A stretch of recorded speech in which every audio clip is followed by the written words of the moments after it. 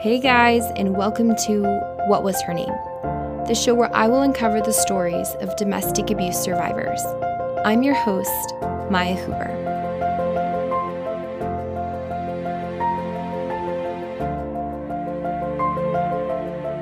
Hey guys, and welcome to What Was Her Name? My name is Maya Huber, and I am the host of What Was Her Name? Today, I am here with my guest, Christina Pierce. Christina and I connected via Instagram, and you may have followed Christina Pierce on Instagram. I know you're advocating online for your children at the moment, and you may know her on Single Mama Magic. And a lot of us have been following your story and honestly just captivated by like your bravery in this space. So I feel honored to have you in this space. Christina, where are you currently calling from? Do you feel comfortable like sharing your location, or do you want to just? Yeah, no, and thank you so much for having me. It's never, I think, a space anybody would want to be in. Mm. But at the same time, my biggest fear is that I don't want my children to be forgotten, and that I want to ensure their safety. So that's been my top priority. I am in the Boston area. Mm. Um, so I do feel comfortable saying Boston, because I've had to attend some local meetings and things like that. So I am in my hometown of Boston proper. Mm. And how long were you? So typically, like as far as episodes go, we do a lot of like our stories of abuse, which is obviously what we're gonna walk through today, but also is in the aftermath and advocacy that you do currently. Obviously, they're intertwined, but just in regards to, I want to get a timeline in the regards to how long you guys were together and how long you've been out, as well as how long it's been with your children that they have been removed from your custody. Yeah, absolutely. You want me to just give you a little overview? Yeah, yes. Yeah, so I mean, I am still married, but at the Okay. time of separation, I was married for 12 years. I met my husband when I was 19 years old, and I married when I was 22. So I used to joke I was a child bride. Mm. And basically, at the time of separation, we had just landed in Boston. The day that quarantine began, the exact same day, we landed to a ghost town from our family vacation in the Bahamas. And I had opened the mail that the cat sitter had left behind and had found bank account information and discovered that he had transferred out 100% of our joint funds. So that was a really horrible experience, but also coincidentally timed with a major shutdown of the world, which is terrible timing to endure a major trauma when you need as much support and people surrounding you, and no one's available for safety because no one wants to potentially kill each other. Mm. Yeah. Wow. So you guys were really young when you guys met initially. Yeah, we met in college. So yeah, we met. Yeah, I was 19 years old, and the joke I used to say is he took my spare set of keys on day one and never left. Mm. Wow. And what was it like in the beginning, initially when you guys met, as far as like who he was, how you knew him? We had met in a business law class. We both went to Boston University, and we got really close really fast. We were friends for a little bit, and then, I would say once we started dating, I remember one of the literal first days. That's what he was like, "Hey, do you have a spare set of keys? You don't have to keep buzzing me in." And I Mm. remember thinking it was kind of strange, but at the same time, I guess I thought it was nice that he wanted to spend so much time with me. And this was like an anecdotal story that we would even say in our marriage. So, yeah, he literally nearly unofficially moved right in from day one, and I was almost never alone since. Mm. Wow. And initially, like as you started to see like his character unfold, obviously it changed like his character, but um, what was he like in the beginning? In the beginning, I think we might have bonded over some tough histories with our families. And at that time, I think that, he had always described himself as the black sheep of his family and, had kind of explained himself as maybe wanting things different than his family wanted for him. And I think that in our early relationship, he kind of expressed wanting to kind of go out on his own against some of those things and enjoyed, my support and maybe feeling not alone in that. However, our early stages, we were in couples therapy while we were dating, and that was primarily due to some challenges that he was facing with his family and, how those impacted our relationship. So there were, things that became challenging and problematic early on, some issues telling the truth, some issues with finances, things like that. But one of the things that kind of gave me hope was his willingness for at least couples therapy, as I said, and always seemed to kind of have this interest on, working on these quote demons, for lack of better words, to kind of improve himself in our relationship is how I kind of viewed it initially. Hmm. Yeah, and I feel like when someone has I mean, I come from a broken family. I know there's a lot of people in this space who do as well. But I feel like there's this sort of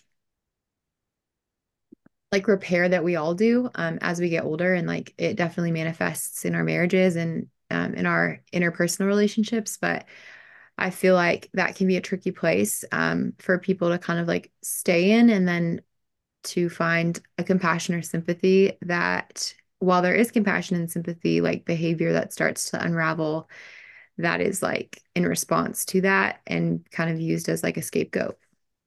Yeah, I mean, I agree. I think that for us, and when I say us, I mean generally speaking, a lot of women will feel like, well, everybody deserves love, and well, my partner is trying, and who am I to abandon them? And just anecdotally, when I was at Disney World recently, it was my 9-year-old daughter's birthday present, and I gathered up the courage to take 2 kids to Disney by myself, but we encountered this family and this, wife helping out her paralyzed husband, on and off the rides. And I remember thinking to myself, I know a lot of men who have abandoned friends that were in chemotherapy for breast cancer, yet this woman will likely stand by this man because this was the man she loved. And who would she be to abandon him? That would be selfish. Mm. And I think that those are things that, when we have that compassion, we have that empathy, you know, we put people ahead of ourselves and who would I be to not, who would I be to not stay and to work on this and to, give every benefit of the doubt. Interesting.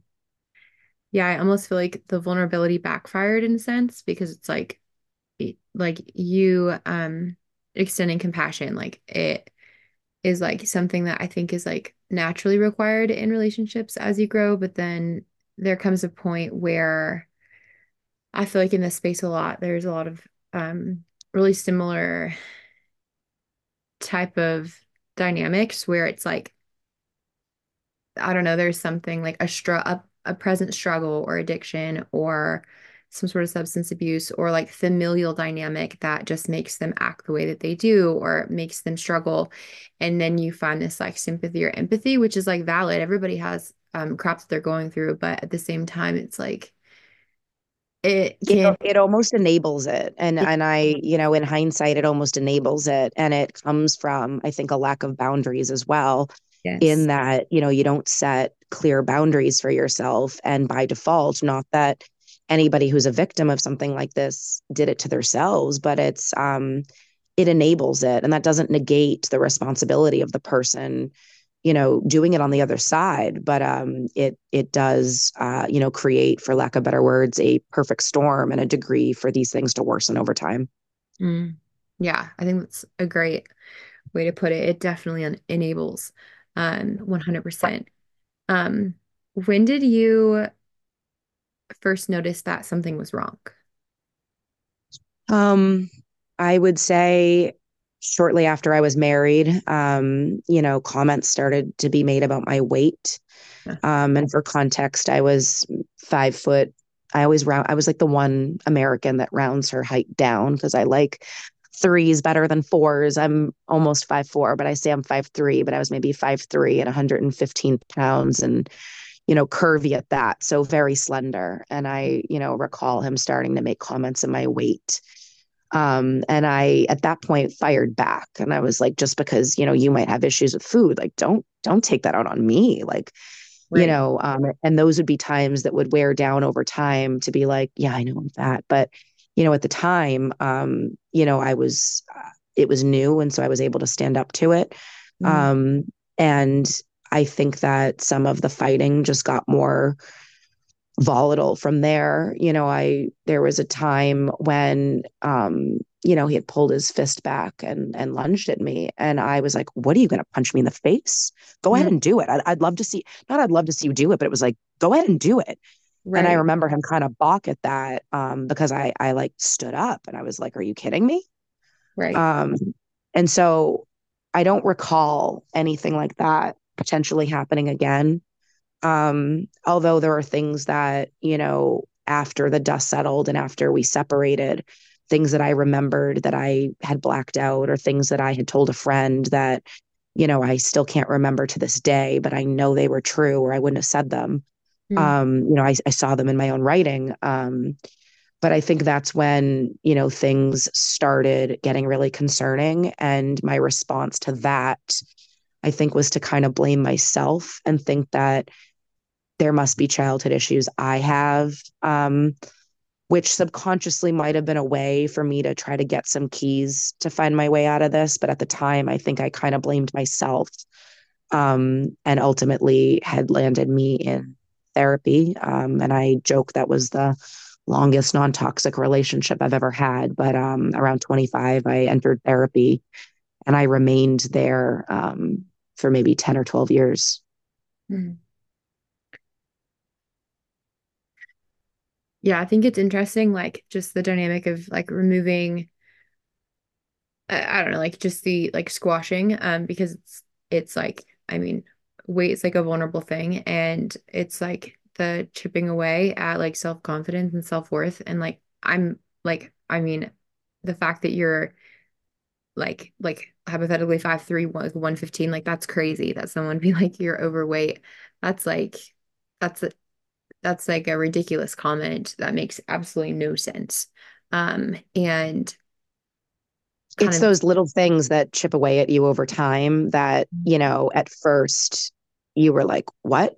I remember, him first finding a scale under my bed and I never weighed myself. And after, but over time, watching his concerns with weight, and what would later be diagnosed as like body dysmorphia, Mhm. um, it led to issues with myself to, as at the end of the day, comments towards the end of my marriage that were like, I know you look great. Everybody knows you look great. But if you want to fix all that, I'll pay for it.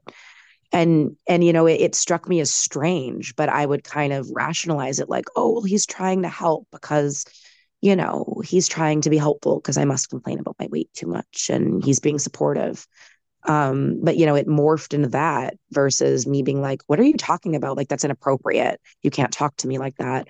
Things like that did wear down over time, to a point of confidence that had changed within me over years. Mm. Yeah. You wrote here, I remember the dead look that he would get in his eyes, and I was worried he was a sociopath. That Yeah.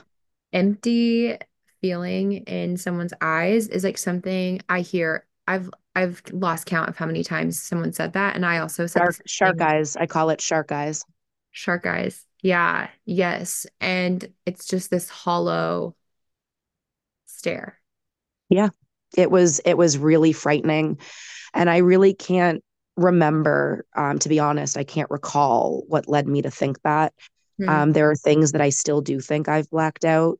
Yeah. But what I call very vividly is that I was so young and naive that I did what any normal person should do if they think someone's a sociopath. You would confront them, right? Right. Because that makes sense. Mm. So in hindsight, I don't really know what I was thinking, but I think I was like desperate. I was scared. And I Hmm. think that I confronted it. And that just led to, him blowing up, taking my keys, taking my handbag, taking my car, and abandoning me at the mall. Mm. So I remember that event. I remember being concerned about that. I remember distinctly reading about it and this dead look in the eyes. Yeah. But it's hard to remember, all of the things that kind of led me to that thought, if Hmm. that makes sense. There's definitely things I've blacked out. Hmm. Yeah. And it's like nobody wants to think that about the person that they're married to, in questioning that. But like, I feel like if you're having a Google search, like, is my husband a sociopath? There's probably a problem. Um, Absolutely. And I mean, those are, it's like, what would you tell your, 25-year-old self? But, I think I wanted so desperately for it to be wrong. And I'm certainly at no place to diagnose. And I don't, I'm not at a place to, state on, what he may or may not have. But, I wanted so desperately to find all the reasons why, that's not who I'm married to. And that, there must be another reason for that like dead look that he can get in his eyes. There's a photograph that a photographer took. We used to do a lot of fashion events. We were, I joke, I used to be cool before I had kids, but we used to run a lot of fashion shows. And there's this photograph that a photographer took, and I would go back to it quite often. And there is that just dead, empty look in the eyes. There's like as if there's nothing there. hmm. Yeah. I think it's interesting something you said. You said I so desperately wanted to be wrong. I think that's like super like super relatable for a lot of people in this space. And I feel like there's also, and I'm not saying with you, but just in general, like a shame behind that because it's like there's obviously the stigma, which is like people who don't understand these types of scenarios and they're like, well, why did you stay? Well, if you had these thoughts, then why didn't you just leave? And it's like, well, it's a lot more complex than that. But also, Absolutely. there's very much and very real the transparency that you desperately wanted it to be incorrect. You wanted to be wrong. Nobody that marries someone and makes a covenant wants to then think that they're marrying a sociopath. Like you love this person and they're not always bad. There's not always bad times, there's good times too. And I think that's just like really relatable in this space because I think a lot of us can resonate with that. And there's often a lot of guilt and shame surrounding that statement of like, I desperately wanted to be wrong. But I think that's actually like a really bold statement. And like, I really like that you said that. Absolutely. And I mean it wasn't all bad. I mean, we used to travel, we used to go on, some amazing vacations. I mean, we've had great times together. And I remember, towards the end, towards the very end of the relationship, things of this sort had a resurgence. And he said to me at the end, he said, "You talk about me like I'm two different people." And I was like, because sometimes that's how it seems. Like I couldn't, in those moments, I could rationalize or I could try to excuse, these feelings that made me scared of him with, well, I mean, that can't be the same person that, I'm going on this amazing, we're going on this amazing trip and we're, out dancing around and having fun. And, that person isn't a sociopath, of course. Yes, okay, he's had a tough time in his childhood. Yes, okay, he's experienced things in his home life with his family. And he's working on that. And see, he is a good person. So, who would I be to fault him for that? And I think that, when you want so desperately for it to be wrong, you look for reasons why it is wrong. And you reinforce, the good, and you try to space out the bad, and you try to not trigger the bad. And, those kind of bigger fights earlier on would have transitioned over time to, being afraid of what to trigger. Hmm. Do you know if he was ever like, was he ever diagnosed or did he ever go see a therapist? I had asked, there were very infrequent times Mm. he had sought therapy. There was a very brief stint after my daughter was born, and I actually forgot about this. But I remember walking around with my daughter as a baby, like in a baby carrier, and saying in my own head, like, daddy's, just going somewhere to be a better daddy right now. And that was a very brief stint. And I think towards the end, there was a therapist that he was seeing. And that was kind of like I was at the end of my rope after my son was born and things had really deteriorated.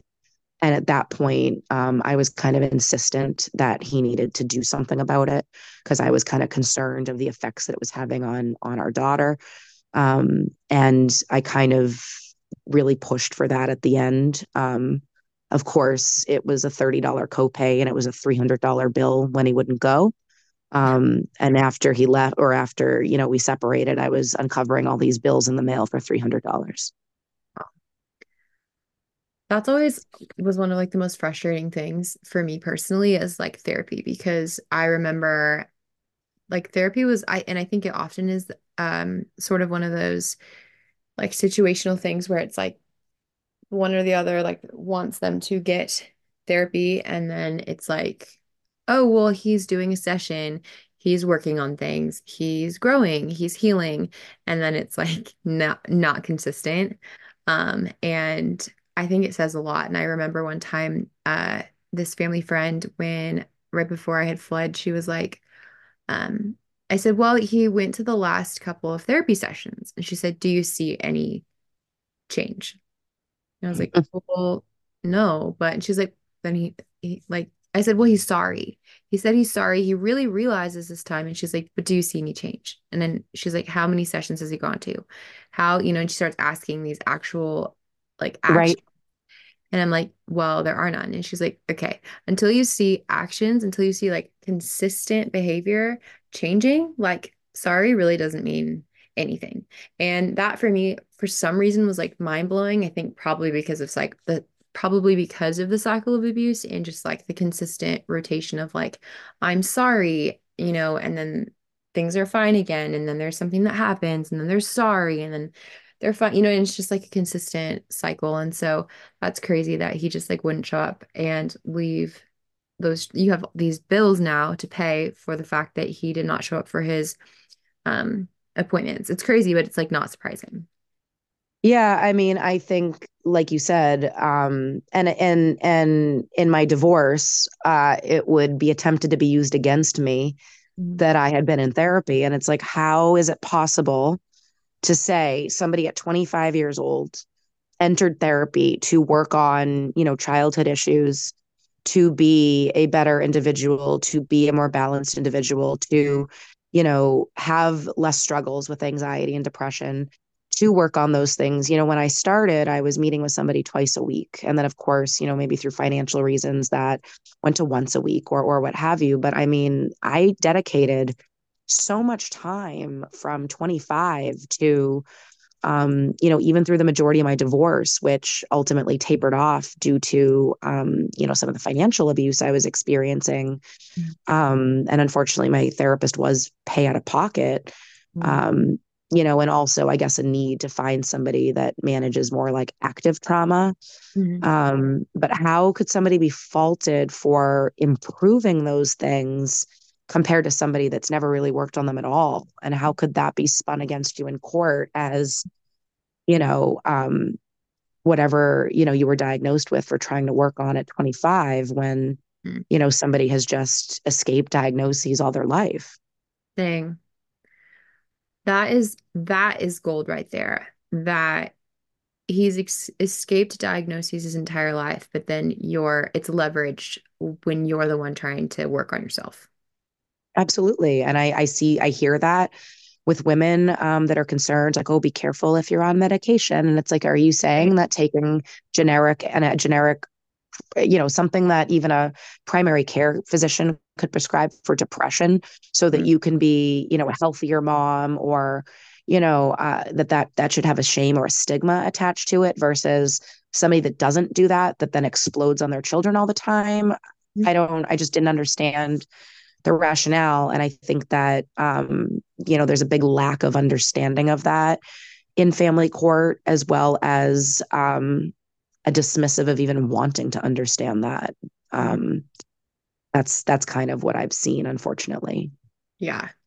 No one 100%. I remember in court clinic in one of the final like reviews in court, the court clinician he gave his read and I remember he said uh they have us submit like these about like kind of like our I submitted he was like I want you to submit all of these uh you know, this proof that you're in therapy. And I had been in like extensive therapy, naturally had PTSD because hello, abuse. And then he obviously is not doing therapy, not doing counseling. So he had like reviews from his friends and family saying like, oh, he's such a great guy. He's so trustworthy. Nah, nah, nah. And then in the court clinic, I remember as he read off our two submissions, um, my ex-husband was like leveraged for how great his family and friends thought he was. And then I was painted as this woman who has PTSD and is in extensive therapy for her trauma. Oh, me too. I'm in the PTSD club too. Yeah, yeah. Um, It's like a that I've worked on in therapy for like 12 right, years. right. I don't, I mean, did I have PTSD then? I mean, I mean, do I have PTSD now from Mm, losing my children? Probably. mm. Um, but yeah, I mean, so when you walk in, dealing with issues from your childhood, presenting PTSD, I thought that's the whole point of what you're working on in therapy so that you can work past those issues. So it's funny when those things get, used against you. Yeah, for sure. And I think you said it really perfectly. They escape the diagnosis and then like leverage and paint the woman to look like she is unstable. For And wanting to help herself and for taking the initiative to mhm, seek help for a better life that's punished while, doing nothing but, whatever your, childhood traumas have manifested in your life, that's rewarded. right. I feel like that's not how this is supposed to go. Exactly. I could not agree more. I think that's like super gold. I'm like star that on this. I'm like taking notes. I'm like, I just love that. I don't And love one like thing I've learned, which I didn't know before, is there's two different classes of GALs in guardian ad litems. There's an E, which is actually a psychologist or, a mental health professional. And mm, then there's F, which is lawyers. And, lawyers aren't versed in any of this. mm, Lawyers argue for profit, really.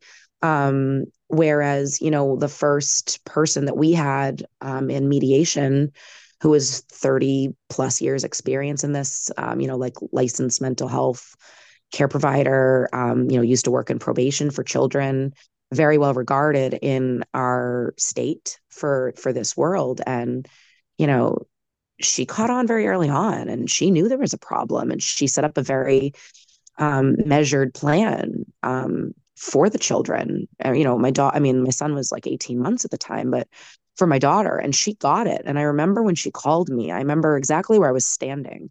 Literally, I remember where by my car I was standing. mm, And she said, I know there's a problem. And I don't just know that from what you tell me. I know that from talking to him too. And I started crying because it was the first time in my divorce that somebody got it mhm, and I felt like, oh my gosh, there's a light in the end of this tunnel. And mm, that was 2021, and you'd never know how far you would fall from there. mm. Yeah. Um, I did have a question. I wanted to know like in what ways do you feel like you coped? How is it manifesting in your life? Do you mean the current scenario? Yeah. So for me, the first night that this happened, I I didn't know how to survive. And very, I don't know, maybe late at night, I messaged a friend and I was like, I think I need to come stay with you. And I had kind of casually thrown that out there, earlier in the day, but I didn't know what tomorrow would look like. And um, that next morning, I got a text and it was like, yep, you're coming to stay with me. And that's been how I've coped.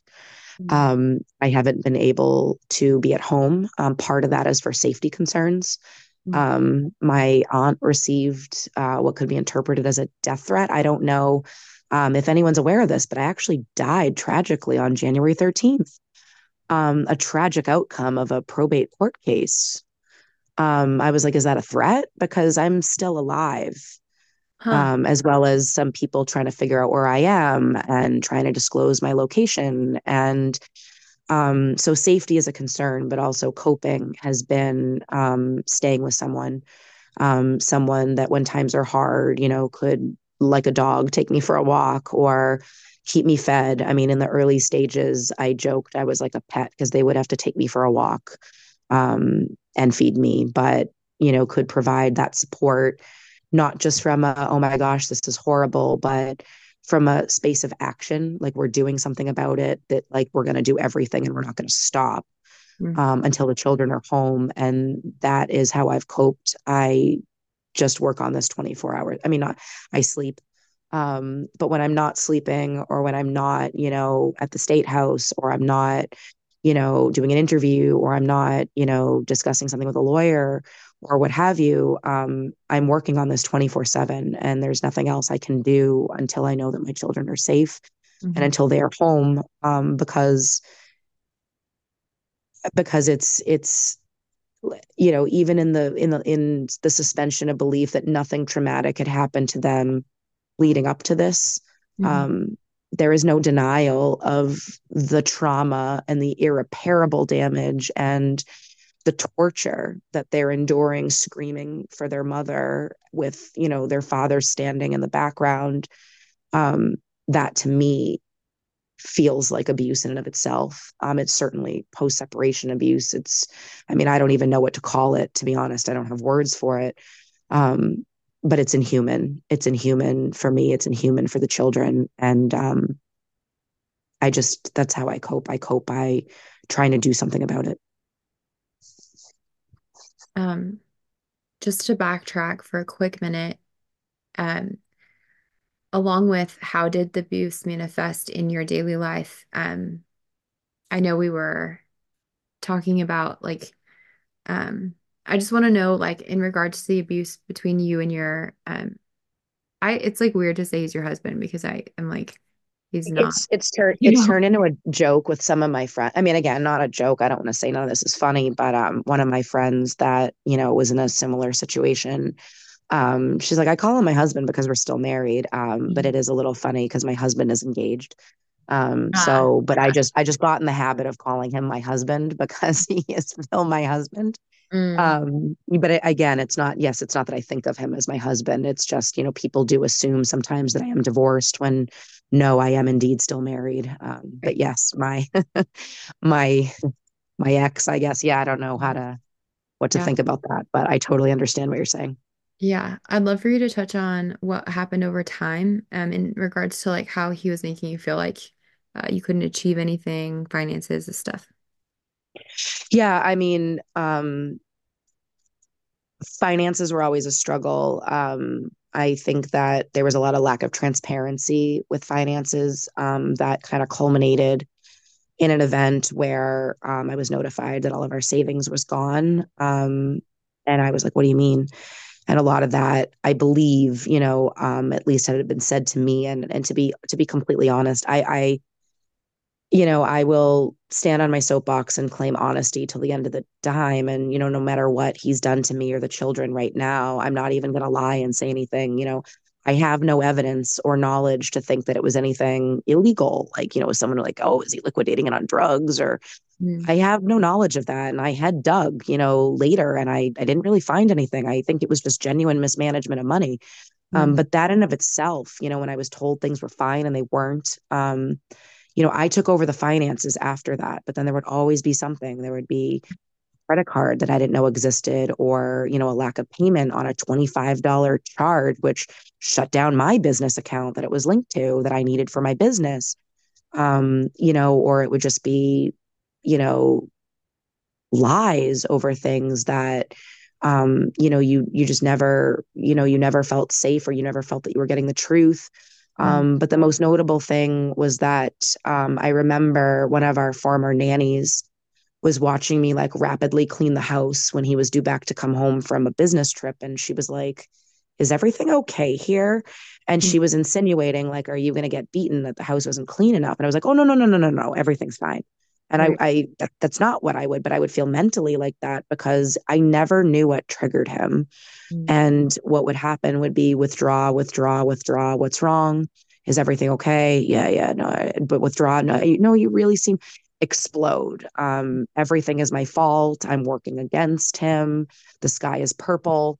And there was, I would work really hard to like ground, like, I used to explain it as like I would hold up, like something purple and say, to the sky and say, well, wait, does it look like that?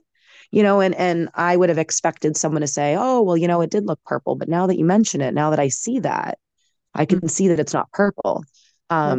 But that's not what I got. I would get, oh, and there was no grounding, and then it would just stop, and then it would be, oh, I'm so sorry, I'm just having a hard time at work, and then I would want comfort, but the comfort would feel weird because I felt like the equivalent to, somebody that had just punched me in the face. And then I was crying about it. And I was like, I'm so sorry. Let me hold you, where you desperately need that comfort. Mm, But the person that just felt like they just abused you, although I didn't have like words for the abuse, if that made sense, because I didn't have a black eye. And I mm, genuinely don't have any recollection of him actually hurting me physically. I don't.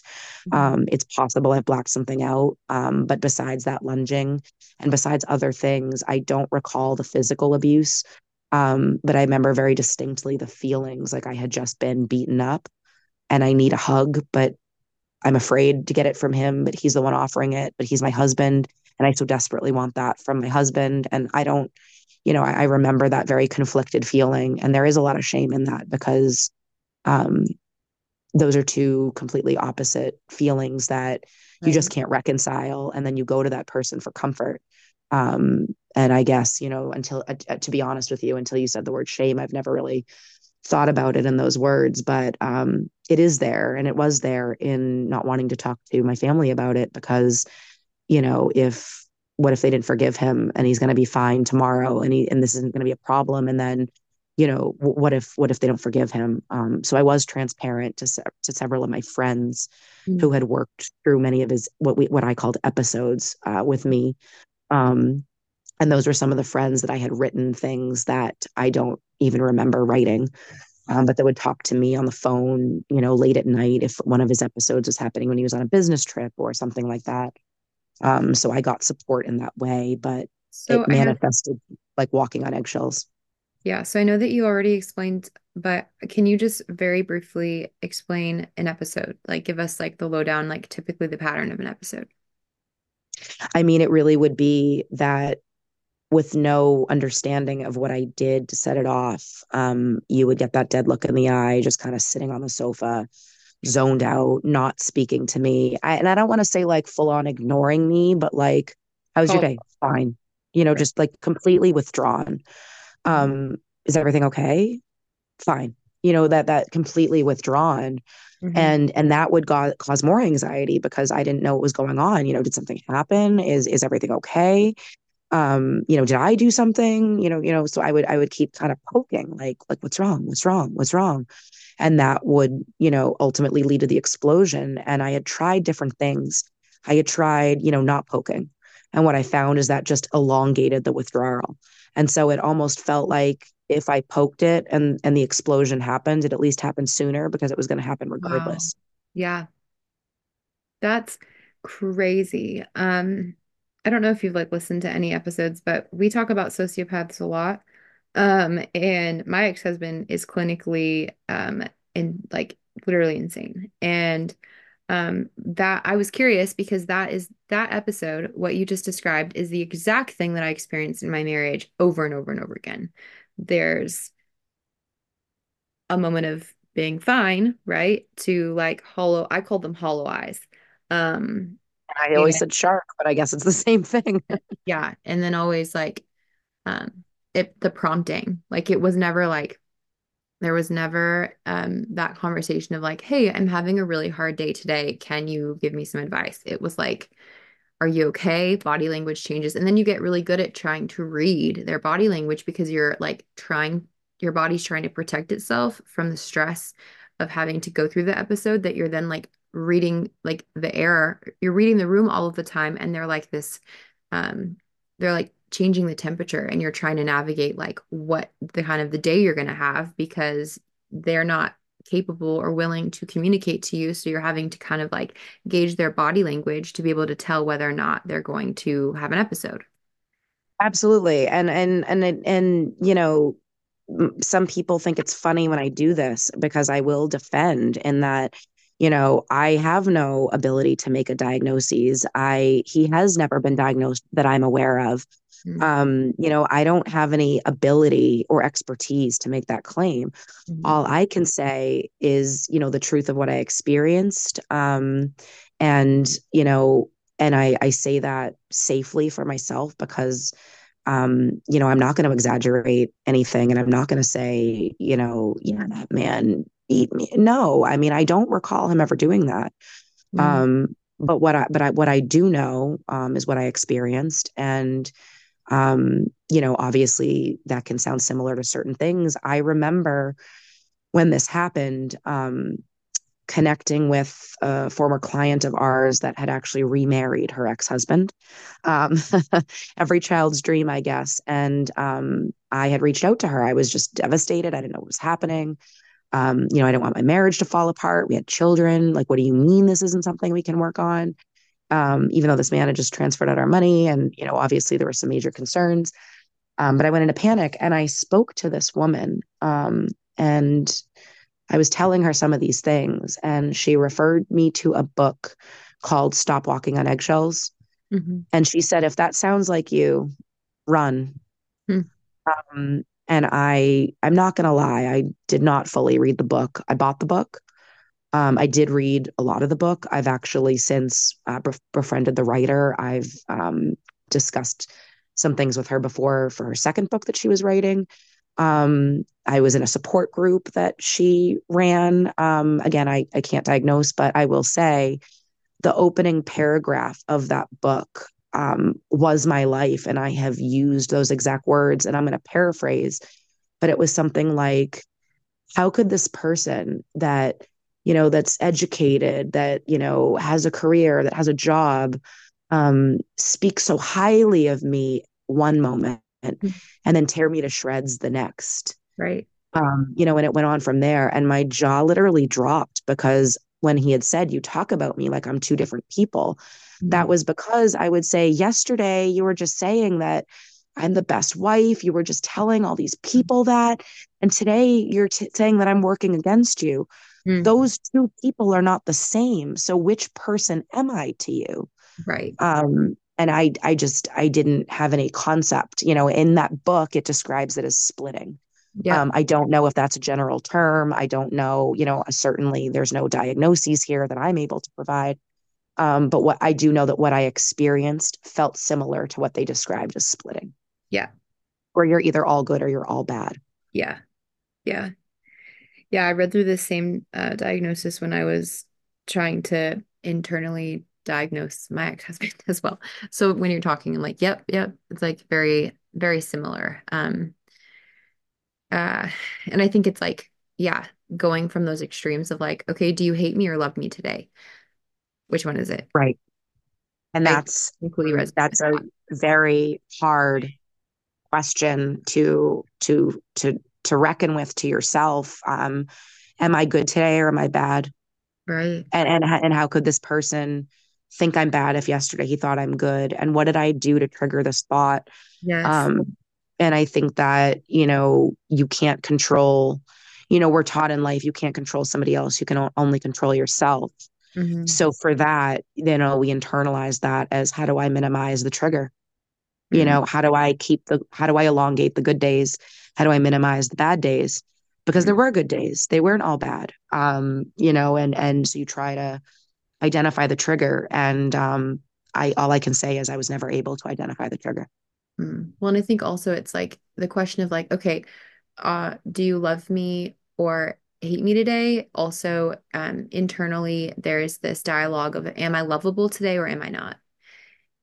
And I don't think that's something that maybe we necessarily say out loud, but I think that when your husband, the person who's supposed to love you more than anything, is like one day fine and it's consistently hot and cold, like the next day they're not, it starts to become this inner dialogue for ourselves where it's like, am I loved today or am I not? And even though you can see the inconsistency and you know that there's a trigger that set them off there, you know the episode's coming. I remember I used to say he's having an episode. That was like consistently a way that I communicated to close people, it's not good. I need to talk. He's having an episode. And you know kind of what it is, but it started to become like an inner dialogue. I don't know how it was for you, but I know for me, I really took that on, especially when I like removed myself from the situation and I started to like regain more bravery to be back in like romantic dynamics. And I was like, am I lovable today or am I like not lovable today? And people are like, what? Like they're not Yeah, unstable. no, and I felt like I was searching for keys Mm, to solve this problem. I remember reaching out to a colleague, and I was like, I forget the exact situation, but I mm, genuinely wanted her to tell me that I was wrong. Like I was like, please help me understand this. And I literally wasn't looking for validation that like he's wrong and I'm right. Like I genuinely wanted her to tell me what I was missing, what I wasn't seeing. mm, And she came right back to me and she said, girl, I can't. He's gaslighting you. mm, And I was like, what? You know, and I will never forget that conversation because it happened, very towards the end. I want to say it was like maybe very early March or late February that she said that. And I've never forgotten it. And, I've since written an article on gaslighting. And, in writing that article, I, did some research into where the term came from. And it's a movie. And where, he denies her reality. And, there's a scene where he makes the gas lights flicker. And mm, she's like, why are the lights flickering? And he's like, what are you talking about? They're not flickering. mm, And that's where the term gaslighting came. And, it was made popular on like CNN and like Anderson Cooper, like, we'll leave the gaslight on, or, whatever the term was for, what was going on in, the election. But I thought it was, besides hearing it on TV, I didn't know what it was. You know what I mean? And I just, having a third party that I was genuinely hoping would point me in a direction to kind of learn how to fix myself. mm. Um, that was something I'll never forget. Right. Yeah. Yeah. Wow. I think that's so insightful. I love that we're talking about this because, yeah, I just like thrive on stories like this, like because it's just so fascinating and like I love to unpack this. Obviously, like I'm not a therapist, but the human mind just like is super fascinating to me. And also just I think the more that you hear other people's stories, especially when they like like they align, it's so I learn more about like your story, but also I'm like, huh. Like I'm like listening, I'm like, huh, like I can just resonate very deeply with some of the things you're saying. So it's like getting my wheels turning. Um, Absolutely. I've solved some major unsolvable problems in my life through sheer conversation. mm, My daughter had a major health issue and doctors couldn't solve it. No one knew what was wrong. And there was a time when we were bringing her like a tray of medicine in bed. And I promised her right then and there, I said, I will solve this. And again, I'm not a doctor, but I was talking about it to anyone that would listen. And, somebody would say something and it would make me think about something different, or somebody would send me down an avenue. And, maybe that avenue wasn't right, but maybe it opened another door. And, long story short, she was allergic to gluten. And that was it. But three people in one day was like, have you heard of functional medicine? And I was like, no, what's that? And then somebody else was like, have you heard of functional medicine? I'm like, oh my God, you're the second person to say that. mm, And functional medicine did, lead to her diagnoses and ultimately, for lack of better words, cure mm, um, for the trigger of her health issues. But I no nobody that's not like someone was like right off the bat. It came there through a lot of discussion and saying everything. You know, talking about this is scary. Being in a divorce and talking about this is scary. I have safety concerns. I've faced retaliation in the past. But at the same time, how do you not talk about things that happened in your life that are honest, that are not, you know, calling anybody out or saying any bad names, but are just, you know, discussion, discussion. Because I'll tell you, if this were my daughter, um, I wouldn't, or anybody's daughter or anybody's son, I wouldn't, I would want somebody to hear this and think like, oh my gosh, is this happening to me? Right. Or, you know, some of these triggers are there for me that, you know, it doesn't mean your life's going to be like mine or yours or somebody else's, but, you know, there are things that we should be talking about and thinking about because, you know, the things I've said most frequently is, you know, it sounds trite, but like evil lurks in the shadows and the dark, but it can't exist in the light. And Mm, part of why this keeps happening is because of the shame and because of the silence and because we don't talk about it. And so we don't connect on it and we don't solve it and it doesn't get brought to light. Um, so I guess from that to the best of my abilities, you know, I opt out of the silence. mm, yeah. Thing. Come what may. Hmm. What would you say is like the ultimate climax of the abuse story? I mean, I guess I really tie it to the transferring of the money. And something that, you know, I guess you don't have to be a genius to think about that, but the same exact thing happened to my mother. You know, the last culminating fight that my parents had. I think my mother went to call for help, and my father like ripped the phone out of her hand. I think she had a bruise on her arm. And he left that day, and you know, he didn't know this, but I think she got a restraining order. And then when she finally, you know, calmed down, she went and noticed that the bank account information was gone. So she called the bank in a panic. And they were like, don't worry, it's a joint account. He can't withdraw the money. But Mm, what he didn't tell her is that he can open up a new account, link it, and transfer out all the money. And that's what he did. And he transferred out 100% of their savings. And just like I explained that story to you, I've explained that story to my husband. And that is to the T what he did to me, exactly how my father had done it. And I wondered, you know, I couldn't help but wonder, like, was that intentional? Like, did I give him the key? And again, I know that somebody could think to do that, but like, did I give him the key of how to hurt me? Like, mm, had I not told him that story, would he have not done that to me? mm. And when I finally discovered it and I said, well, put the money back. And he said, no, I'm leaving. I said, Right. well, that's financial abuse. And he said, that's a strong word. And I said, it is. Mm, Um, and it is. And I don't know how else to cut that. You know, transferring out money in anticipation of litigation or, you know, taking out 100% of funds, not 50%, and leaving somebody, you know, with no access to marital assets, is 100% financial abuse. mhm, And mhm, I think that, you know, that was the final culmination, you know, as well as, you know, things that would be discovered coming to me in the mail after his, you know, immediate departure. You know, and I think that there were a lot of it, you know, as he said to me, you know, there's a lot of things I haven't told you. You know, and I always thought I caught on to the lie. I always thought I figured it out. mm, But you know, he told me early on when he was young, he learned if he got caught to confess to the lesser crime.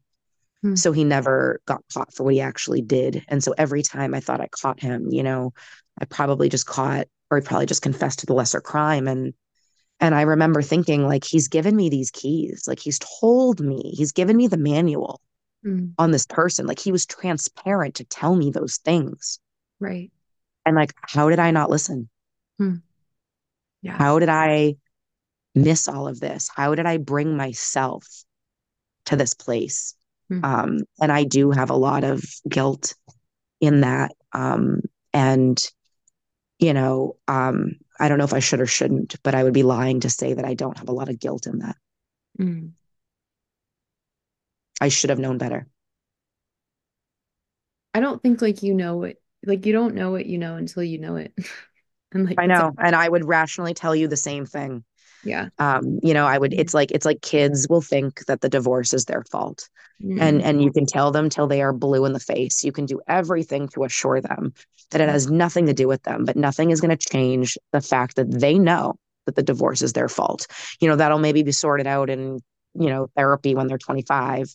Mm. But I genuinely don't believe, and maybe that's therapy as a child, and that's why I think there's, such a interest in therapy for children. And that's why it's so impossible to find a therapist, which, is a side tangent of a problem I'm actually facing now with, my daughter miraculously somehow found a therapist, or her father found a therapist in like 3 days, and, who met with her on a federal holiday. And I'm like, that's funny. We've been on wait lists for months Mm. trying to find a therapist. And what is the name of this doctor? And I can't get any of that information. So, Mm. it makes me even question that as real. But yeah, I mean, I think that it's, I could tell you the same rationale, but having the rationale and feeling that inside and being that little, like, devil on your shoulder telling you that it's all your fault, those are things that you still have to fight with every day.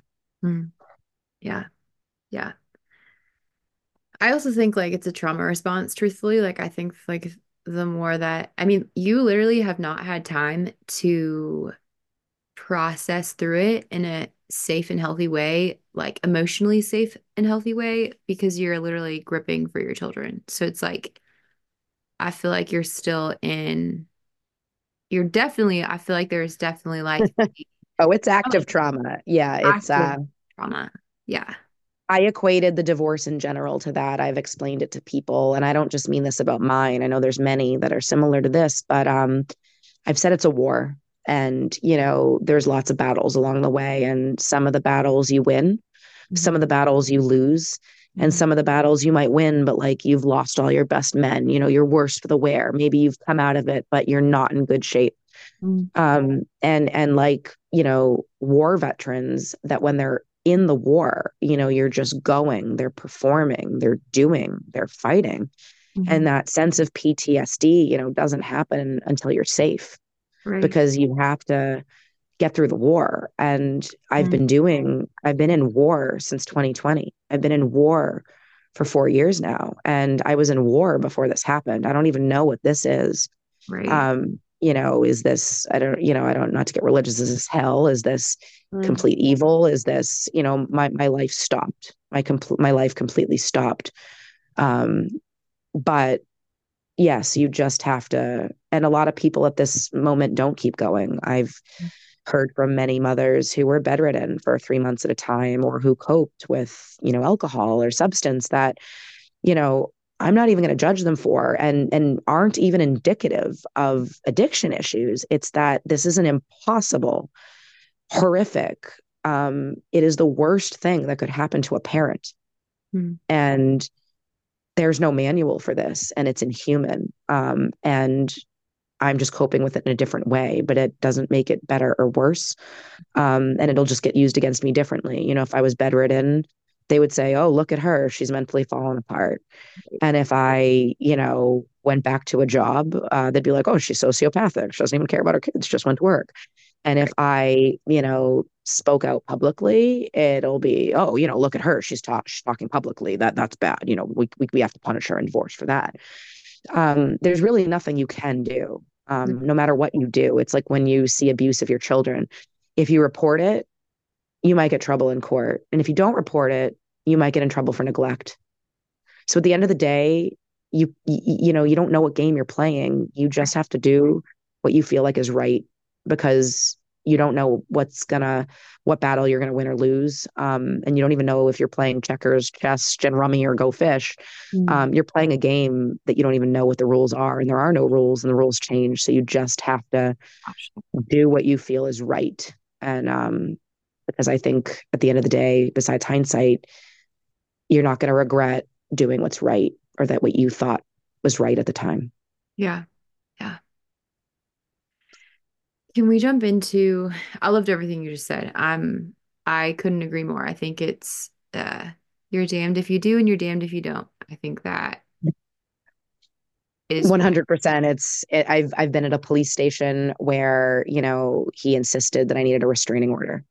And right. this I can't see how I could get in trouble for talking about, because it's all in my public docket. But the police officer insisted I needed a restraining order, and I was hysterical. I was like, I can't do that. I'm gonna get in trouble. And he's like, you can't get in trouble. That's not the law. and that this is criminal, this is district. And I said, no, no, no, no, no. I mean, I was hysterically crying. I wasn't, I was like, you don't understand. I'm going to get in trouble with my judge. And he's like, that's not how this works. And I was like, you don't understand how Right. family court works. Right. And he was insistent to me. And I don't fault him for that. He's one of the best men I've met. And I mean, I don't know him personally, but um, it's actually revitalized some of my belief in police because some of the people that I've seen genuinely care about what's happened to me and my children have been police. And his lack of understanding of the dynamics of family court and how that does function outside of the law wasn't his fault. Mm. And he tried to help. But when he said to me, I'm filing with DCF, my Right. recommendation is that you get a restraining order. Mm. So now, do I risk getting yelled at by my judge? Or do I risk DCF maybe seeing me as negligent for a police officer just told me I needed to do this to protect my children and I didn't do it? Mm. Either path could have been used against me. And you're sitting there with, this isn't, I forget what that show was. Do you phone a friend? Do you, ask the audience? You don't get that opportunity. And there's no manual for this. Right. Um, and you don't know. And I genuinely think that when you're on that train, there was nothing that I could have done. Mm. When I got yelled at, well, she should have just gotten up and left. I would like to know who sitting at a police station, filing a police report, terrified for their children, would have stood up to a police detective and said, you know what, sir, you're wrong and I'm leaving. Mm. What would that man have said to DCF? Right. This mother just waltzed out of here when I told her I'm concerned for her children. Yeah. Yeah. But that's what they said to me in court. That's what she said I should have done. Hmm. Wow. And I just can't wrap my head around that. And that feel wrong. Hmm. So I got in trouble. Um, I don't know what would have happened to me if I'd done the other thing. I would have just gotten in trouble in a different way. And I feel pretty confident about that there was almost nothing I could have done right in some of those instances because, whatever the problems are that I was facing in my particular divorce or that many of us face in our particular divorces. But, at the end of the day, you just got to do what's right. Hmm. And you've got to protect, you've got to try your best to be a safe parent to your children. Right. Can you, I know we're already talking about it, but can you just jump into the aftermath? I know we talked about the financial abuse, um, as far as just like, let's see. Yeah. Can we just jump into the aftermath? I mean, in the immediate aftermath, there was a lot of volatility. There was, some a lot of volatility. There was a time when I had to, kick him out of my house. And my friend was like, "Does he have keys? I'm concerned for your safety." Mm. And then that kind of subsided, and it was just, withdrawal. Like, he was doing him, and I was, taking care of the kids. And the visits would happen when they would happen, and they would get canceled for band practice. I remember we had, there was parenting time on Thursday nights, and Thursday nights had to get canceled because the band can only practice on Thursday nights. And I remember saying to him, I was like, well, can't the band find another night to practice?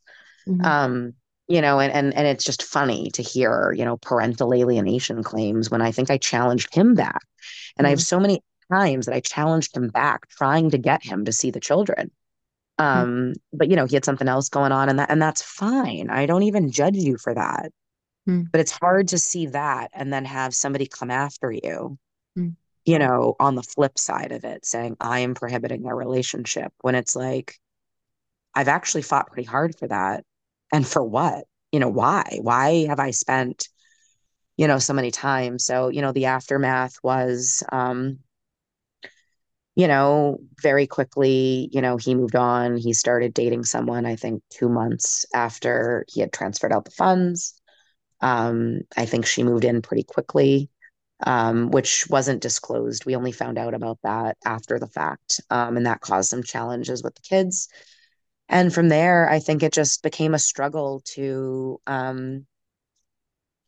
I think, figure out what was best for the kids from an adjustment standpoint Mhm. versus it not becoming, in his opinion, a him versus me thing. And there's something that, he had said to me in our marriage that never made sense to me. And he said to me, even if I agree with you, I'm going to disagree.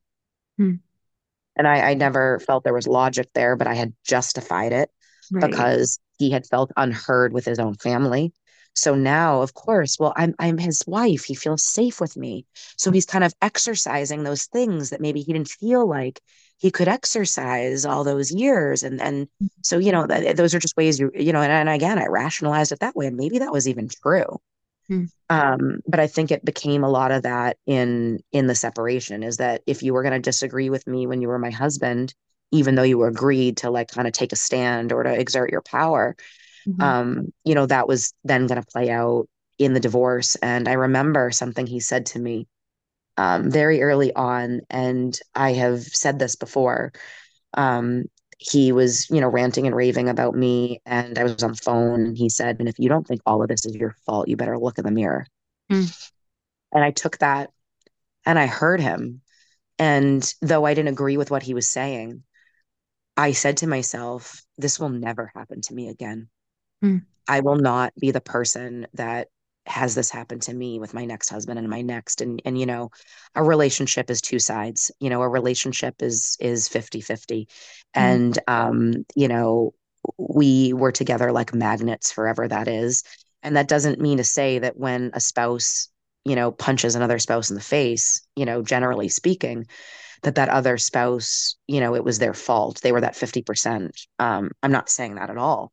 But that relationship that existed for X amount of time was not one sided, it was two sided. And whether that was through the other person's lack of boundaries or enablement or whatever, I always felt like, well, I wasn't the aggressor. I wasn't, the one inflicting some of these things, but Mhm. I also wasn't the one doing something about it. And that was something that I hurt him very strongly. And I felt like I did need to look at myself in the mirror and figure out how this would never happen to me again. Mm. Wow. And I've been single Mm. until I figure that out. And it's not that I've never potentially explored something else, but I've approached all those things with boundaries. I've approached all those things with advocating for myself. And I think all of those things, didn't progress through those early stages. No one opens up with punching you in the face. If a man, took you out to dinner and said, "Oh my God, you're going to eat that dessert, you're fat," you wouldn't have a second date. That's not how it happens. Yeah. So, there's early things that you kind of have to be cognizant about and, red flags, so to speak. And, we can function on denial of those. And I've done it. I've done it since my divorce. Mm. But I haven't done it enough to let it impact my life. I've never done it, where it's a relationship that I've got entangled with or God forbid affected my children again. I've remained single because my priority is on myself. My priority is on my children. Mm. And my priority is our stability. And that's something that I've fought very hard for over the last, since separation. I moved, to support local, but, more affordable housing. Right. I've taken I left business ownership to get a W-2 job, Mm. to provide stable income. I've quote done all the right things. And me and the children still faced instability, but I felt like when you're dealing with like atmospheric chaos, Mhm. chaos attracts chaos. There's only so much you can do. And I genuinely felt that until the divorce is done, some of those efforts are futile. But Mm. it couldn't stop me from trying them nonetheless, because at the end of the day, you just have to try to do the right thing. And you have to be able to say you tried. And I just can't, sit there and wait for my divorce to end, no matter how futile some of those things are. Mm.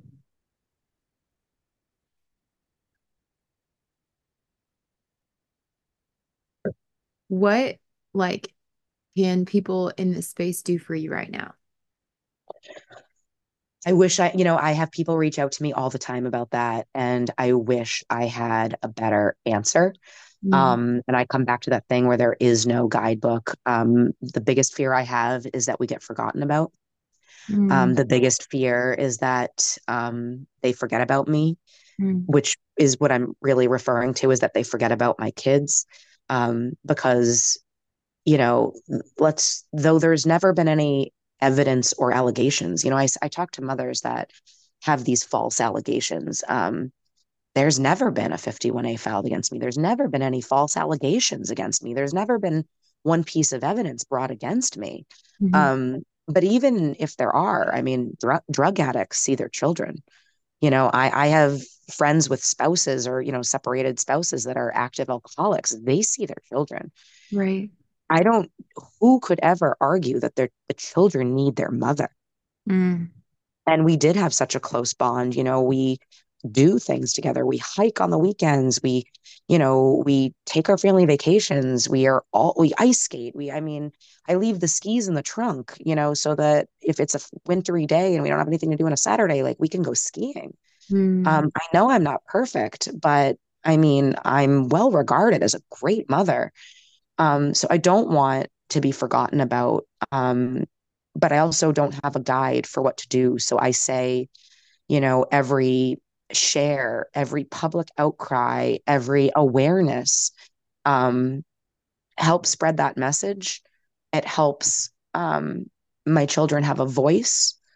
Even if you're not saying anything specific about my children, of course, nothing, that wouldn't be cognizant of, their privacy, but even just awareness of what's going on and my children's need for their mother. And again, I'm the person that as a child or, as a teenager, they're like, hey, you want one of my, I've got this plate of chocolate chip cookies. Do you want one? And I would really want one, but I'd be like, oh no, thanks, I'm fine. Because I mm, would feel like I'm inconveniencing somebody by taking something. right. So that's really challenging for me. And I have learned to take the cookie, but I have not learned to directly ask for help. Mm, A friend has set up a GoFundMe, which, as I've said, even if, I mean, I've been in places in this divorce where I didn't know if I had money to put in the car for gas. So mm, I understand that, everyone has different abilities. Even sharing that story is helpful. Even raising that awareness is helpful. yeah. Um, you know, somebody knows someone, somebody puts somebody in contact with someone, and, you know, I don't have the manual of how my children come home, but I know that there's multiple trains moving at the same time, and they are all moving to try to ensure that my children are safe and that my children are with their mother.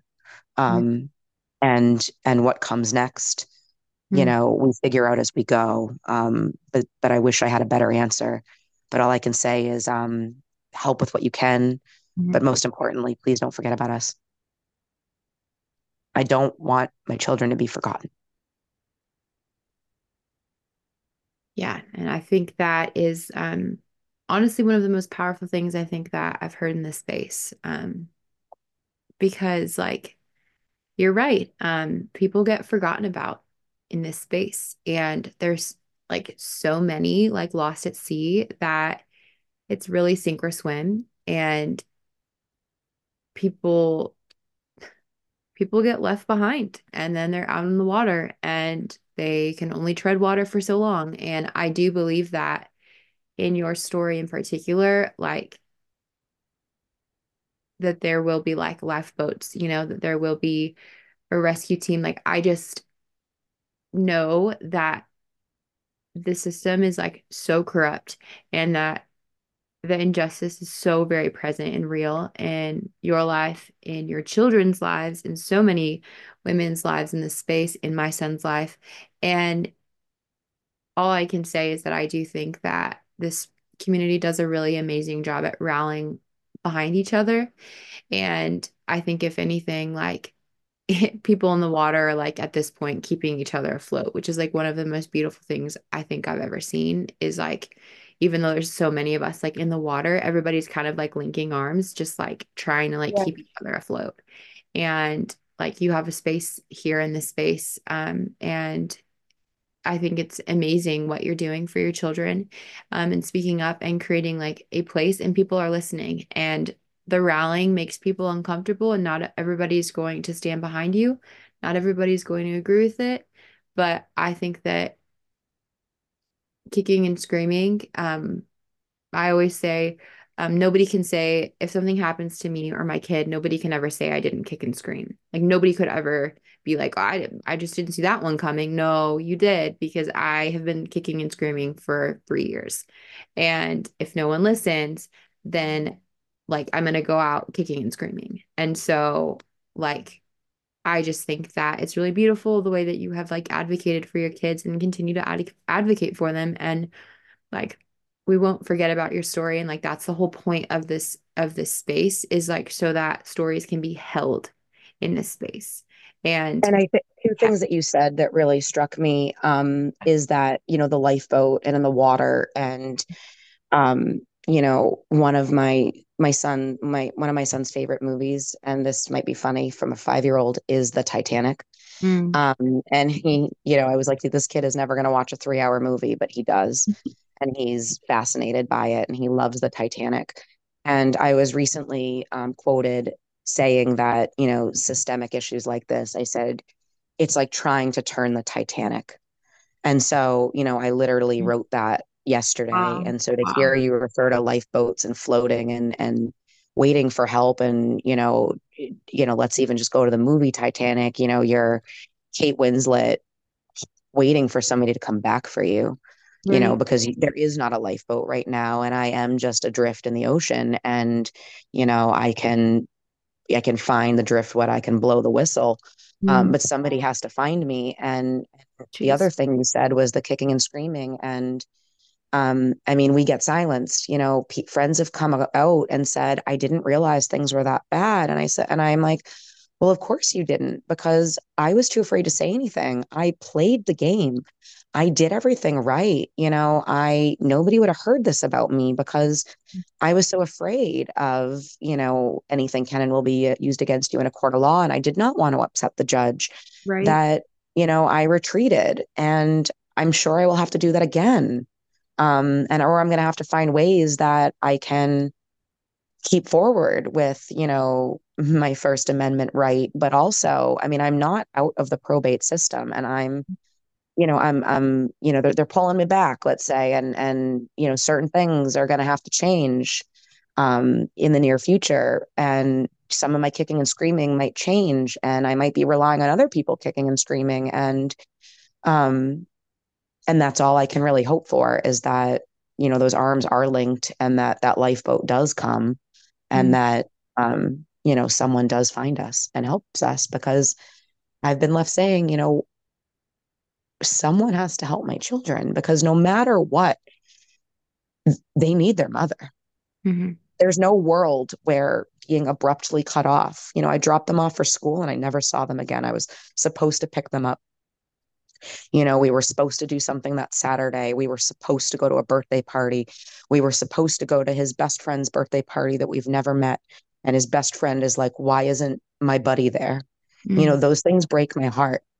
And no matter who the other parent is, no matter what they did or did not do, at this point is irrelevant.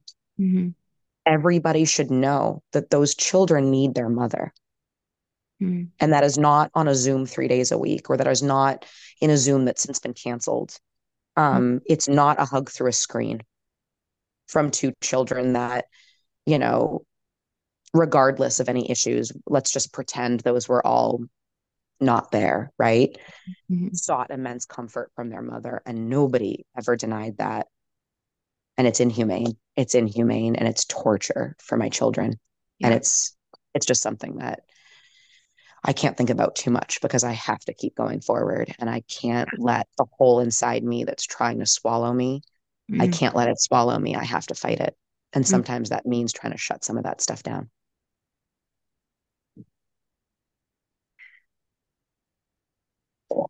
Yeah. I think it's just I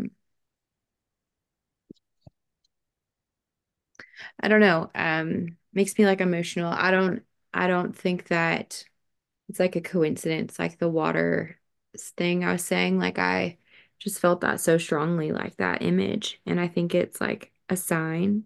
Like I know it's like uh I don't know. I believe in science. And I think that like sometimes like those are the things that have like kept me going over time. And I think it's really powerful what you just said about like the whole swallowing you um and having to stay focused because otherwise it's like your own it's like you're gonna get swallowed from the inside out. Um and I just think that it's really brave what you're doing for your kids. And I think there's a lot here, a lot to unpack. And it makes me feel really angry and also really emotional just because like there's just so much to your story that like you need space to unpack. And like you're not even being given that option because now you're in a fight for your kids. And it's like one thing after the other that it's like when that like plateau comes, I'm just like, your body, like, what will happen like when you plateau? Because like right now, you're in adrenaline, right now, you're in fight or flight.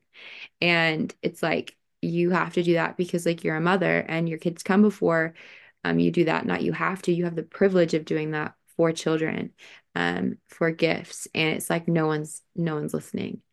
And it's like, how many times are we going to go through this merry-go-round? How many times am I going to listen to stories like this? And it's like, nobody's doing anything.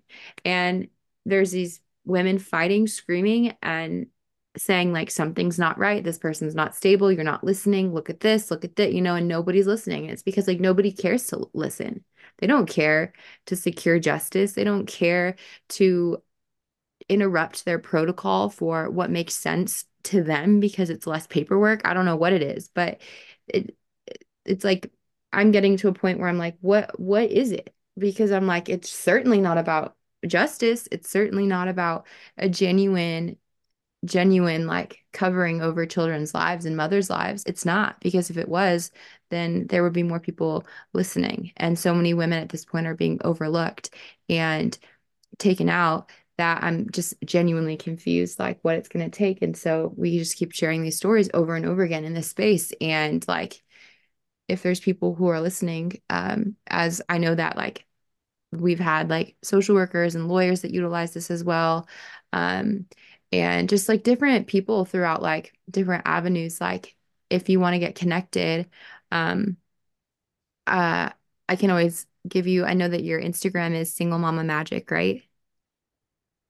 Yes, it is. It's funny. I changed my handle maybe at the early of the pandemic because locally we had a single dad magic. And I Uh-huh. kind of thought that was funny. So I was like, well, I'll be single mama magic. No Yeah. affiliation, of course, but you know, I really embraced like, the single mom life. It became the three of us. And we were gonna live our lives. It wasn't gonna stop us from like going on a hike or going on a weekend away. And, just because I was by myself wasn't meaning that we weren't gonna like live life to the fullest. So Mhm. um single mama magic is kind of where it went. Yeah. Yeah. I like it. And And I I hope, and I can't not think it'll get back there. But I never would have imagined it would have been 3 weeks. I thought somebody has to think this is crazy. Somebody has to mm, do something. Somebody has to be concerned about my kids. mm, And I'm not saying nobody is, but we're still waiting. And, um, you know, the concerns that were raised that led here are still there. The reports that were filed by clinicians, even without getting into the details of that for, the sake of child privacy. Um, you know, there was never any allegations of harm against me, mm, so in what rational state is it, even if you don't believe, I guess, even if you don't want to give credence to the concerns, mhm. is it punishment for the other parent? Like what is the rationale of taking the children away from me? That I just don't understand at all. Yeah. It just seems senseless. It appeared to people as retaliatory. Mhm. Um, it appeared that way. I can't say what it was or wasn't. It's hard to say what was in somebody's mind. Hmm. Um, things were written about, she tried to get this restraining order and it was denied. Oops, I have them in my hand. They were Mm. issued, Right. and it was shocking to read something in a docket that is factually inaccurate, Mm. and I know that's just like a nugget, but it made me wonder, you know, I would never think that a court or a judge or somebody would write something that's factually inaccurate. And was it a mistake? Was it, that there's too much going on in a day and there wasn't enough time? Or was it intentionally to write that? I don't know. But these are humans. This isn't money. This isn't a property to be divided. These are humans, and these are children that, as I say, drug addicts have their children, or see their children. I have never had more than a speeding ticket, and have invited their father into my home for Halloween. He's come trick-or-treating with us. I'm not gonna lie, I didn't want him there. I did it for our children. I've invited him to birthday parties I've hosted. I mean, it's, of course I'm going to invite their father. It's their father. We're going to do this together. We get together for first day of school pictures. I've done a lot of things over the years to include him. I've fought him when, he's backed out of seeing them and they were expecting to and they were upset. I've got all my receipts in ways that I have supported the children in their relationship with him.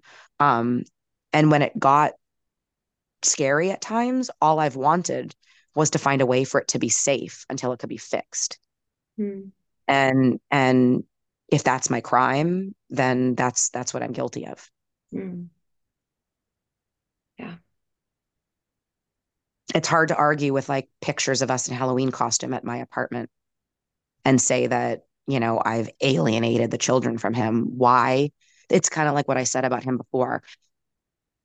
The person that you talked about yesterday that's so amazing that you are now saying is working against you, the person that you're describing as alienating children from you, is that the same person that would invite you to come trick-or-treating together? Is that the same person that would invite you? This year they had parenting time with him on Halloween. I didn't get invited over their house. I didn't get invited to go trick-or-treating with them. And I'm not going to lie, I'm not going to say that that would have felt good to me to go Mm. into a place where I'm not welcome, but I probably would have done it for my kids. And I've always invited him to my house for trick or treating. Mm. That those two people don't sound like the same person. So again, I will say, which person am I to you? Right. Because those are not the same person. And it's funny because I've never said those words in the same conversation, but I just said them before in my marriage. And I'm just now saying them again in my claims of parental alienation. Those are not the same person. So which person am I to you? Mm. Wow. It's a lot, a lot. And And where do we go from here? where do we go from here? The children, let's just say the children come back tomorrow. Are we just supposed to get up and go to school the next morning? Mm. This is an immense trauma. Mm. Like, do we check ourselves into like a mental health? Like, where do we go from here? And Mm. then it's not, hey, it's time to go see daddy this weekend. Like this whole thing has imploded. Right. Like the train has derailed and exploded. Like, Mm. where do we go from here? Because as I said in court on the transcript that I think has been sealed, but I have the audio of, he is their father. He is always going to be their father. Mm. They love him. I mean, no matter what type of parent you have as a child, you have love for your parent. Even as adults, a lot of us, with horrific childhoods, still love our parents. There Mm. is no denying that they have love for their father. I mean, maybe more so one child than the other, just because of, the age of separation and what each has experienced. But he is their father. He's always going to be their father. And I hope he will always be in their life. It's hard to say that today, knowing, the part that it's played in this immense trauma, of course. But suspending that, I've always just wanted it to be safe. Mm. I wanted to press the pause button when something crazy happened and say, hold on, this is scary. Like, let's figure out what's going on so that we can make this safe. And then we go from there. Mm,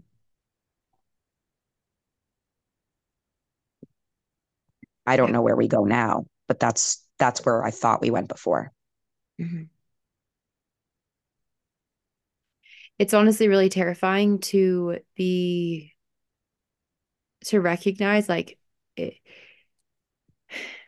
it's like if people who are in situations like these listen to these stories before they leave, will they leave? You know, but at the same time, it's like you don't know what you don't know until you know it. And the truth is, like, as as a mother, as a woman, if you say the word abuse, if you say the word sexual abuse, if you say anything along those lines, like you will likely be stripped of something or you'll be consistently defending your character. And I'm like gripping tooth and nail for this safety of our son, who's like literally moments away from unsupervised visitation with his father, who is a pedophile and has confessed to being a pedophile. But I Oh, have, I've stated in open court that if you make any allegations of sexual abuse, you are almost guaranteed. I've stated in court, like that's been prior to losing the children. I stated in court that, I've read that the fear of even uttering those words puts you at risk of losing your children. And so I've never made those claims. I think something of that nature had been red flagged to DCF. And the second I heard that, I went into sheer panic mm, because the reports were physical. The reports were enough to stand on. The reports had his parenting time suspended by the same judge on December 11th. That's wild, isn't it? yeah. Between December 11th and, getting in trouble for the Lexington police ordering, or I'm sorry, maybe I shouldn't say that, the police issuing a restraining order. Um, I got yelled at for that. I did. I got yelled at for quote forum shopping. Um, Between his parenting time being suspended on December 11th, there was never a piece of evidence that I would harm the children or any report that had been made against me Mhm. or any documentation of anything against me. So how do you go from suspending parenting time on December 11th to then fully stripping a mother of physical and legal custody on January 4th? And what reason would you ever have, no matter what they've even pretended, or I mean, they haven't even pretended I've done anything. Why would you Mhm. even strip legal custody? Yeah. Is that to send a message? What does legal custody have to do with this? Mhm. I thought we're talking about parenting time. Right. Right. So that was, the train derailed and it exploded on impact.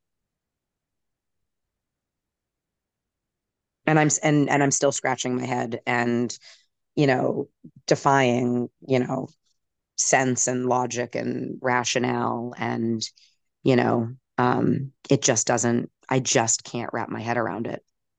Why anybody would think that that's a good idea, or why Yeah. anybody would think that abrupt separation from a, a parent with no allegations is in any best interest of a child, Hmm. let alone a mother child bond. Not to say that there aren't amazing dads with bonds with children out there. I've seen them, but Yeah. a healthy mother child bond, who would ever think that's a good idea or in the best interest of a child? Mm. Yeah, it's traumatic, um, for child and mother. And it's wild to me It's, that the it's, courts it's are inhuman. so, it's wild to me that the courts are so dead set on like, well, a child needs both a parent and a mother. Uh, or sorry, the child needs both a father and a mother. Well, a parent has equal access to a child, but then there's some sort of like but then it's like the parent who immediately goes against that initial value or protocol that the court has is the one who's stripped of the child. And to be quite honest with you, in my state, that's not even what the law says. Right. The laws actually say in my state Massachusetts law that Um, you know, things like abuse, um, you know, instances such as that Mm-hmm. against the child or the mother Mm-hmm. um, should be factored in, you know, and I think a lot of this happened when, I think that, more debunked, report had come out by, controversial individuals that wasn't even legitimate saying, well, a child benefits from having both parents. Well, sure. I mean, no one's going to argue that a two-parent household is not better than a woman that was maybe impregnated and left and, you know, poverty stricken. And, no one's ever going to argue that the privileges that a, you know, American dream, 2.5 children, white picket fence child is going to be more disadvantaged than, somebody else. Mm-hmm. But it didn't say how involved or at what percentage involved or at what frequency, or it didn't suggest that children should be shafted back and forth like luggage every couple of days or withdrawn from a parent for, X percentage. And even in its controversial manner, um, it didn't say how, Mm-hmm. and it didn't say under what circumstances. Mm-hmm. And I think that that got applied in inappropriate manners. Mm-hmm. But I would challenge somebody to show me where it said that, the default is a certain thing that it might be in the best, not, it's probably not in the best interest of the child. Mm-hmm.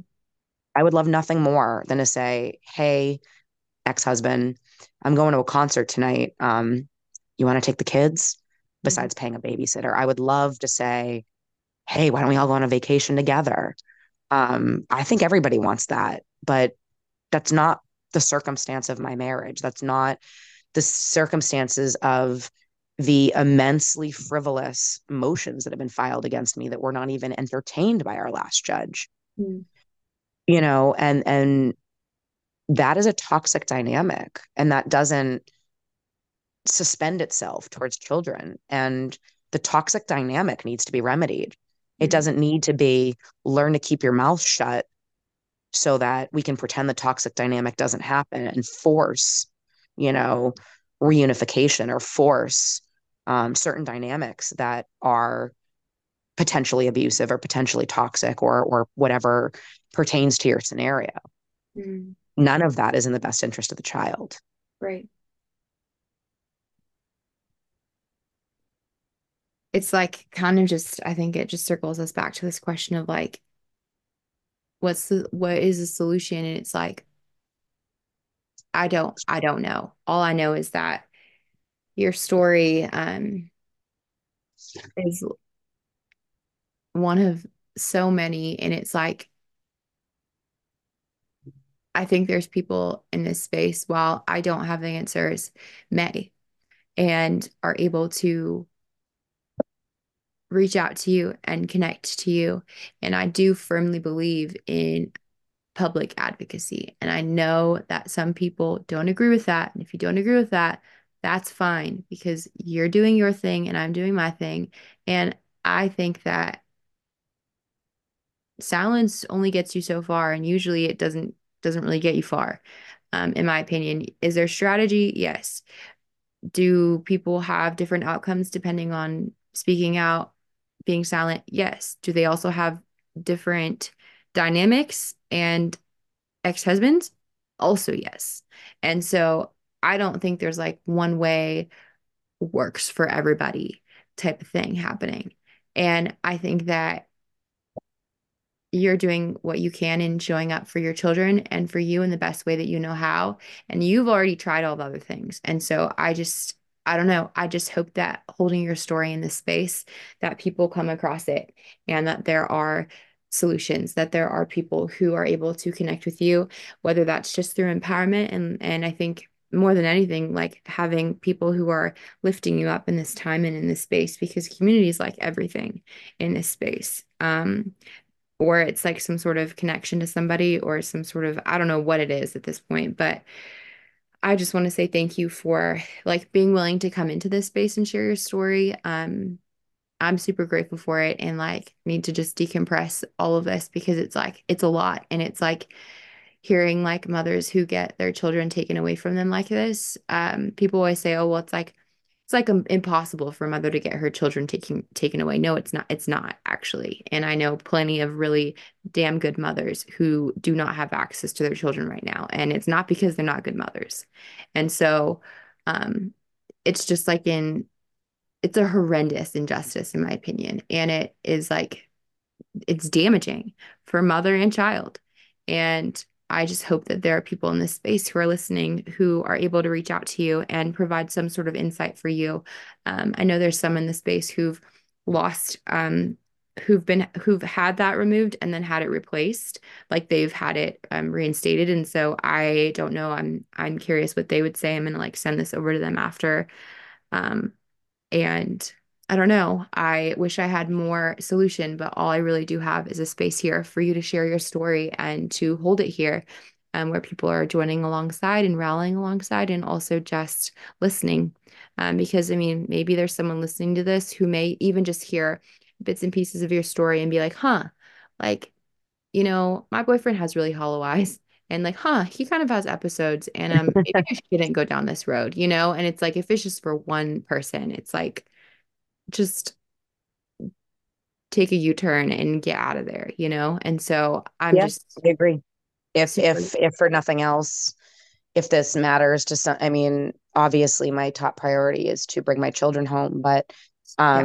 if I endured this for some positivity, don't get me wrong, I don't need to be a martyr. I would Mm, happily have, opt out from this whole scenario, but mm, I can't right now. So if all of this can mean something, if, this can make a difference to, maybe my state enacting mm, laws that are changing in pockets around the country. yeah, Our state just became, I forget if it's the sixth or seventh to pass coercive control into law as domestic violence. mm, You know, we need reform. We need bills passed for protection. We mm, need our government to come out and acknowledge this is a problem. We're seeing this in Canada right now.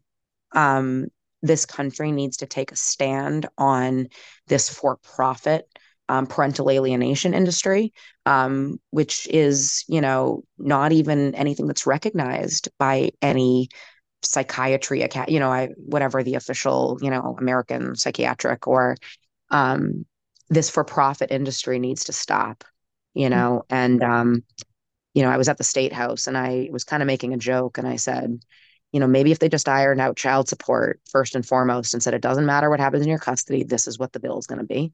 mm, I would love to see how many people fight for custody.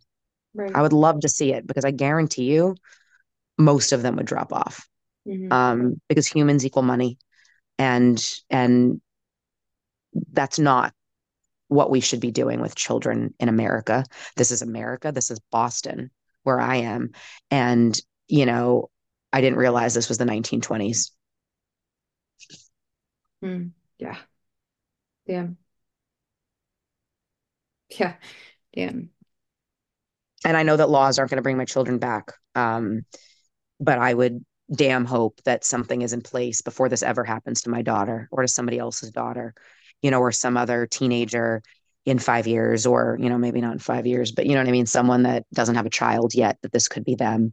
And it will not bring my child home. I will rely on other means for that. But this can't be for nothing. This can't be, um, this has to be used to make change, while I fight to bring my children home. But this story should live so that things can change, so that this doesn't become our children's future when they're grown up, and this doesn't happen to them. Yeah. They deserve to feel safe. They deserve to feel that they're not experiencing post separation abuse or retaliation or whatever people in my position might be facing. They deserve to feel that, just like the police said, just like DCF said, well, they expect the judge to protect the children. And that shouldn't be too much to ask. Mm, yeah. Yeah, I can't agree more. I'm super grateful. Um, Well, I'm super grateful. I mean, like I said, I just, as I said, my biggest fear is I don't want us to be forgotten. So mhm, I appreciate this. I appreciate people like you. These are not easy things to do. And I feel like we put ourselves at risk in some way every time we do them. mhm, I might have died tragically on January 13th, but I'm here. I don't want to die tragically on January 30th. It's a scary space, and we need to help keep each other safe as well. yeah. And like I said, it really is like that linking of arms in the water at this point. It's like everyone's treading water and linking arms at the same time. But I don't know, you have other people treading water alongside of you, in different ways. Obviously, our stories are all different, but um, I'm here for you. And I know there's a lot of people in this space who are here for you and may not know your story, now do, and are want to follow along on your journey. And if you have any, like, if anyone listening wants to connect with her as well as with Christina, as well as like just has maybe some resources, I would say just reach out. If you want to send encouragement her way, you can do it through me, obviously, or you can go to her page and do that as well. If you want to share her story, I honestly think like sharing this story, putting up on your stories, sharing with friends and family, like just share the story. If you want to rally and you're like, I don't know what I can do, what could I possibly do? Share the story. Because you never know who comes along this story and then has a resource. So, yeah, And if you're local and when it comes time, when they want to protest or when there's court watchers, we need to start forming a network where we can be there to show the world that we are watching, to hear these things that are being said. So there are, it's hard for me to imagine that some of these things might have been said had there been 30 people in the courtroom watching, mm, or had there been 30 people that refused to be kicked out when, they kicked out the viewers and shut the courtroom door. mm, Um, what happens when they just say, no, I'm not going? Are they going to arrest all 30 of them? yeah, And I don't mean that about me, but I mean that about all of us. I do mean that for me, but I mean it for general me, for you, general you. We need to show up because if not me, you know, yeah, and I never could have imagined this happening to me. Never in a million years, even knowing my divorce, I never could have seen this coming. And I don't know, well, I don't know if I ever would have believed it fully. I think mm, I did see it coming, but I don't think I believed that there wasn't something that could have been done. Evidence, proof, 27 pieces of evidence brought into court. I just didn't believe that something had to get through. mm, And so maybe maybe what we need to do is watch. Maybe what we need to do is send the message that the world is watching for mm, our various degrees of what we are allowed to say and what we do get silenced with. And, you know, um, for our own protections and for our children's protections, maybe we all do need to send the message that the world is watching and we need to show up mm. because, again, we need to provide a spotlight onto this so that it does not keep happening. Yeah, So thank you. yeah, yeah. I am super grateful for this space and I've seen it do many things in this space. I hope that everyone who's listening also does as well. And just rallying in the spaces where you're able to. Um, thank you so much again for joining us on the podcast today. I'm super grateful and I want to stay updated with your story in any way that you may need help advocating. So just like let me know. And I'm sure a lot of people in this space would love to follow along with your story as well. Thank you so much. I really appreciate it. Of course. All right, guys. Tune in next Thursday for the next episode. Again, the best way that you can help in this space is to share stories, whether that's by word of mouth or it's also by sharing them on your story, sending it to somebody that you may think may have those resources, and really just advocating for people in those spaces. It may feel like you don't have any solutions, and you may not really have any solution, but sharing actually is something that You just never know who you're going to impact. You also never know who you're going to come across. So I'm super grateful for the people in this space. Tune in next Thursday for the next story and then Monday for Mama Mondays. Thanks, guys.